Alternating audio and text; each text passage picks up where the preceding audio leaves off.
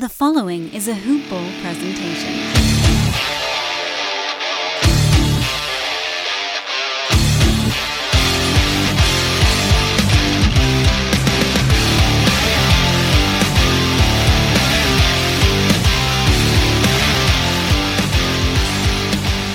All right, welcome in, guys, to a Hoop Ball presentation. This is the Hoop Ball Celtics podcast. You can follow us on Twitter for show drops and updates at Hoop Ball Celtics. I am the host, Patrick Lounsbury, Celtics enthusiast. You can find me on Twitter as well at Ballin Opinions. That's BALLINOPINIONS for anything Celtics related. The Celtics today welcome back Jason Tatum after missing last game due to an illness. Not COVID related, but fall short as the Bucks come away with a 121-119 victory as Daniel Theis just missed a three-point shot with 1 second left in the game. I will be going over some of the good things I saw in this game, some of the bad, and some final thoughts as well. Just going to hop into some of the good things we saw in this game. At the 9:55 mark of the first quarter, I thought Smart did a good job of displaying his playmaking ability by drawing two defenders and dumping off a beautiful pass to Daniel Theis for an easy two-handed flush. Something I've always loved about Marcus Smart's game is, and something that I feel has always been overlooked, is his ability to pass the ball and his basketball IQ on the offensive end. He's a good enough player, especially on the defensive end, but on the offensive end, he has a lot of things that he does for the Celtics. And also, I just wanted to highlight it with him being in a lot of the trade rumors of how important he is to this team, what they rely on him for. He puts this team on his back as far as organizing them on offense and defense vocally. So hopefully, if they do end up parting with Marcus Smart, they're getting back somebody who can fill a playmaking type role. But I'm not 100% sure how that's going to go down. Theis also had a crazy block on Giannis at the 8:41 mark of the first quarter. He just stood with him, made sure he stayed shoulders, lined up, played good defense. Giannis went up, and he blocked Giannis, and Giannis came back down with the ball. They ended up doing a jump ball out of it. Daniel Theis stayed nice and solid. Thought Daniel Theis did a good job defensively tonight, especially in that situation in the first quarter. Jaylen Brown was off to a pretty hot start. 14 points in that first quarter. Getting it done in many ways was getting floaters to drop, really attacking the paint, getting easy layups, getting into the post, catching over the top of his defender and getting some easy buckets. Was also able to hit a couple outside shots, so real nice start from Jaylen Brown. Jason Tatum, on the other hand, had himself a slow start in this one. Thought, that was like a per usual thing for him. He's at times been able to be a lot better on the offensive side in the beginning, but tonight he just was not. He was not doing it. He was not cooking it. He finished the game off, though, 7 of 19, so 18 points, 8 rebounds. He did have 5 assists, which was nice and encouraging. Then he had Kemba Walker and Marcus Smart with 6 assists as well. So just the starters were really getting the ball moving around and causing more open looks, and that's a big reason why I think they even had a chance in this game was their ball movement has been really good as of lately. They just really have a lot of defensive things to fix. Robert Williams was having a lot of good moments in this game. His activity in the first half, he was fighting for offensive rebounds and getting putbacks, getting easy buckets. That's what you need from him. The hustle plays. That's, abuse him with the athleticism. Prove him, he's 6'8", but he can jump out of the building. He was really good around the rim, able to get those second opportunities, helping the Celtics kind of stay within. Because, the Bucks did not miss shots, it seemed like, in the beginning. They were just hitting a variety of looks from beyond the arc, and it wasn't just like one person was killing them. It was everybody was hitting jumpers. So in order for Boston to really keep up with them, they had to really take advantage of second opportunities whenever they missed. And I thought Robert Williams did a good job of fighting for those. Boston was taking advantage of of the Bucks getting more loose with the basketball in that late third quarter as they get easy transition opportunities. The Bucks really had a big lead, and I thought Boston did a good job just staying with it. Bucks kind of took their foot off the gas, and Boston didn't play. Celtics went back in transition. They got some open threes and started hitting shots down, finding some rhythm, and they clawed themselves back into the game. And next thing you know, they're able to have a chance down the line. They had a really good run in the third quarter, 16-3. Rob Williams was making the Bucks really pay because they decided to sit Robin Lopez and Giannis during that stretch. So you could just imagine how fast Bud finally was like, you know what, 16-3 run, yeah, I'm calling a timeout. So that was the big reasoning, I think, for them calling back was it seemed like the Bucks played with their food in a sense of letting Boston come back from 25 points down. That's a huge 13-point swing. You get Boston back within 12 points going into a fourth quarter, and that's a lot more achievable for a comeback than being going into a fourth quarter with like an 18, 20-point deficit. So I thought the Celtics did a good job of just staying with it and trying to find it. I thought Kemba Walker was also great in that third quarter comeback. He had 14 points and 6-9 from the field. He had really a very bad start of the night, but he finished off actually 9 of 18 and had 23 points and those 6 assists. Was 5 of 9 from deep. So I thought Kemba Walker turned his half around from the first half extremely well. He wasn't great in the beginning, but definitely turned it on in the second half. Celtics started to hit shots, cause turnovers to give themselves a fighter's chance down that stretch. But ultimately, Daniel Theis had a look at with 1 second left, and it just went in and out. I did think on the play he should have not faded. He had Brook Lopez was closing out pretty aggressively and probably would have fouled Daniel Theis had Daniel Theis just went straight up and really landed normal. And who knows what would happen there. Maybe you get 3 free throws. Maybe since you're not fading, the shot goes down. I'm not sure. But ultimately, he fades on the 3-point shot, misses it, and Celtics end up taking that 121-119 loss. That's as far as some of the good things go. I will shout out Jeff Teague played really well again, back-to-back games. He played 17 minutes. He used 5 of 7 from the field, 3 of 4 from deep, and 15 points on the night. Did a good job there. Jaylen Brown was solid overall, 24 points, 10 rebounds on 10 of 16 shooting, 4 or 7 from downtown. Celtics played relatively well tonight and did a lot of good things. The starters all got into double digits. But ultimately, I think the offense of the Milwaukee Bucks was just a little too much. And going into some of the bad things, I wanted to point out that I thought the perimeter defense for Boston was an issue early on.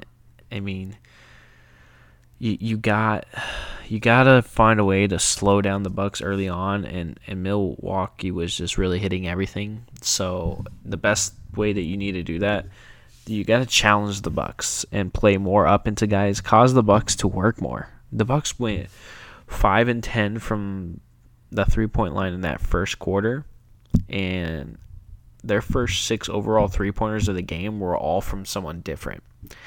There's no way you should be letting a team get that comfortable. I understand that, they're moving the ball and everything, but some of these shots were just like the defender just wasn't into them. You got to get up into them, make people feel uncomfortable, make them drive, make them press the issue.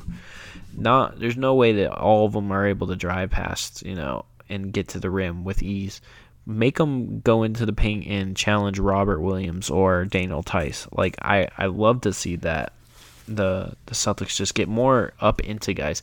I thought they were playing a lot soft on the perimeter, and thought they could have really initiated a lot more aggression. So hopefully moving forward they can get the aggression going. Kemba Walker had a rough start. First 10 minutes of the game, he had 0 points. He was 0-3 from the field and had a turnover. But as I spoke in some of the good stuff, he ended up turning that around, which was really good. Bucks were seemingly working harder than the Celtics in the late of the second quarter, where the gap really started to get big. They were just getting every offensive rebound, every loose ball, all those 50-50 plays. The Celtics didn't have that hustle, it seemed like, and they were getting out hustled a lot by the Bucks. You gotta show the energy. I think that's just the intensity. There were some points where I just felt the Celtics defense was very flat-footed and not committed to getting stops, and that's just not acceptable. And you're going to put yourself into these deficits of 25 points if you continue to have that type of intensity on the defensive side of the ball. So hopefully that's something that can clean up. There was an injury to Semi Ojeleye. He left the game after he collided with Drew Holiday in the second quarter with what is being called a left hip contusion. So that's something to monitor. We'll be monitoring that as we move forward. Still no, no Tristan Thompson tonight due to COVID-related reasons, protocol. And also no Romeo Langford still. Aaron Nesmith did not play tonight. Coach's decision. So we saw only 4 minutes of Peyton Pritchard. 17 minutes of Jeff Teague. We had 20 minutes of Rob Williams, 19 minutes of Grant Williams. And all the starters played over 30 minutes. Tatum with the most at 38. Smart at 37, so it's nice to see him off that restriction. Smart really struggled, though, from the field tonight. 3 of 13, 2 of 10 from deep.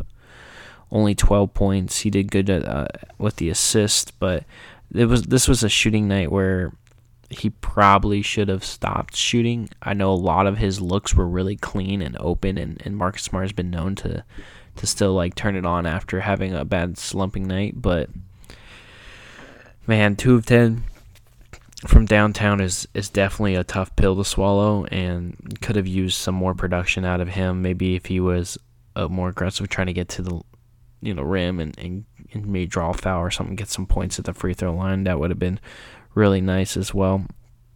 Speaking of the free throw line, Celtics were pretty good they were 10 for 10. They didn't miss one free throw, 10 shots, 10 makes. And then you had the Bucks over here at 14 out of 20, so they doubled the amount, put more pressure on them as far as free throws went. Celtics players need to get back on defense. There was times in this game that they had felt that they got fouled, and even if you did get fouled or you didn't get fouled, it doesn't really matter. But the fact is, like, if you're gonna complain, you better have your complaint, but try to address it during like a timeout or a loose, like an out of bounds, inbound pass or something, because they be complaining a lot of the time, and there's moments where they complained and a shooter was open on the other side and they give up a 3-pointer, and that's just something that's not acceptable. The defense is already bad enough, and then having somebody starting to complain and not get back on defense, giving up easy buckets, is just not going to win you basketball games. And there's a few moments tonight that the Celtics did that. I thought Kemba Walker showed a lot of frustration in not getting some calls, which is surprising for a guy with his type of personality. Jason Tatum, per usual, seems to always have something to say to the ref as far as not getting a call going his way. Jaylen Brown, not so much tonight, but he can at times. So just take the initiative of some calls are going to get called and some calls aren't. And they got to get back into that next play mode and not let the fact of a foul being called or not called affect the way that they get back on defense. I thought they need to take a better initiative of just hustling back and what can they do to make up for, that foul not being. You can always keep pushing the initiative and force the refs to eventually make that call. But they're not going to make, sometimes they're going to miss the calls. They're human. That's how it is, if sometimes you didn't get fouled and you thought you did. So Just get back on defense. I hate when people sit there and cry to the refs. It's one of the reasons, and I love Luka Doncic as a player, and I think he has an incredible feel for the game. But on the other hand, is sometimes when you watch him, it's just he is over there crying to the refs for calls, and I'm starting to see a lot of that in some of the Celtics players lately, and it's just like, come on, let's all right, cool, we didn't get the call, get back on defense, work hard, get the ball back, and make something happen. So Celtics gave up 70 points in the first half. Jeez. And Giannis only had 4 points. So you're not going to beat the Milwaukee Bucks if you're not going to hold them to within a reason. 70 points in the first half. That's insane. Like, you just don't win basketball games that way. That's just not how it's going to end up falling for you. The Celtics had 59 first half points, which is really good. But the fact that you went into half 11 points down because you gave up 70 is very concerning as far as your defensive goes. I really felt like the Bucks kind of took their foot off the gas in the second half, but the Celtics still gave up 51 points in the second half, to whereas they really turned it up and went and got themselves 60 points in that second half. So outscored the Bucks by 9 points in the second half, so they did good there. What's it called? Thought the Bucks opened up the third quarter on a 9-0 run to extend that lead to 20 points. That was, you got to coming out of a halftime, you should have a game plan to execute better and play better on defense. So after giving up 70 points in the first half and opening up the second half with a 9-point run against you is just concerning. Like, what's going on with the defense? Is the game plan not working? Are we not putting the energy forth to do it? Are we not executing? Just a lot of big red flags and concerns, and this is kind of how the season's been with these inconsistencies. And watching the Celtics is, where is the identity of this team right now? This team, the Boston Celtics, used to be a team that's normally in the top half of the league in defense. This year, we're not in the top half of defense. So I don't know what has drastically happened as far as, like, even their starting five doesn't seem to be playing defense at a high level. Are they just being asked too much on the offensive end that it's taking a hit into their defensive productivity? I'm unsure, but all I know is that the defense definitely needs to clean up. I thought frustrations were getting the best of the Celtics in the first 6 minutes of that third quarter. Really getting irritated in general. Weren't really engaged, man. They were just letting their emotions bother them and really drag out, and that's when that lead went all the way up to 25 at one point before second part of that third quarter. The Celtics started to rally together and start coming back. Also thought Grant Williams was getting attacked on defense at times.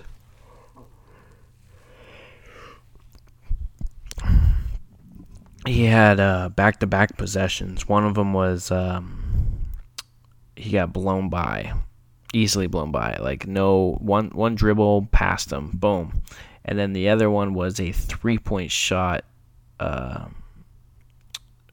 by Middleton, and he fouled him. It was just a very bad. You gotta let the shooter land, and he got right in the space. So Grant Williams at times is sometimes really solid. I thought he had some good moments down the stretch in the fourth quarter, but there's also times that you're just hoping that he makes that extra step in his development process and is able to really take advantage of his minutes and be more productive, especially on the defensive side of things. We need him to be better on that side of the ball, especially coming off the bench. So, but that just concludes all the bad things we saw tonight. Overall, Celtics came down, played well enough to give themselves a chance and take advantage of the fact that the Bucks kind of played with their food a lot in this one. That Daniel Tice Celtics had 3 opportunities in that last few seconds of. I don't think anybody scored. What was it in the last minute and 45? No points by either team. So Celtics had a chance multiple times to take that lead or even tie the game, and just wasn't able to execute down the stretch. And that's something I wanted to go into in our final thoughts is Celtics are just continuing to struggle in late game situations, and I don't know if that's what is Brad Stevens running in those situations? Are the defenses just too tight and the Celtics aren't be able to get good looks? I don't know. It didn't seem like the Celtics were executing well down that stretch, and they haven't been great in the fourth quarter. And that's just so weird because with Brad Stevens, that's always been like an MO, is like his teams have always been able to finish out games relatively strong. I mean, we had those seasons especially that come to mind with Isaiah Thomas, and fourth quarter IT was big shots, and able to execute, get open looks, and really finish off people. And then you had the Kyrie Irving days where he'd go into his finishing back. Do the Celtics not have a closer right now? Is Jason Tatum or Jaylen Brown or Kemba Walker not closers? It's starting to become more of a narrative of they're not able to execute down the stretch, so it's more concerning over time. I know Tatum has shown glimpses of it, but maybe he's still a year or two away from really getting comfortable in close game situations to close it out. I'm unsure. So just some thoughts on maybe the Celtics need to find who is the man in those final minutes moving forward. Go into some trade deadline expectations as we come up on the trade deadline before the next Bucks game. Celtics have been rumored around guys like Aaron Gordon and Evan Fournier. I know there's been reports of maybe Marcus Smart and 2 first-round picks for Evan Fournier and Aaron Gordon.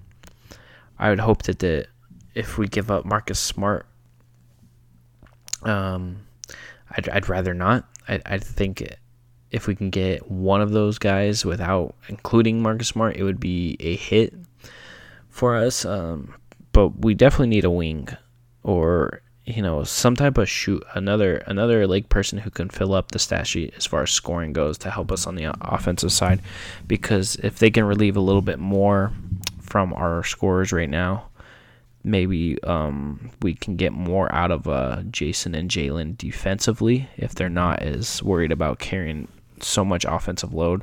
Also puts a little bit less stress on the defense, and we get more depth. So looking to see what the Celtics really add. I've also liked the idea of maybe if the Celtics were to consider a George Hill, who is a veteran, who can still score relatively well, still have playmaking ability coming off the bench, just a good bench piece.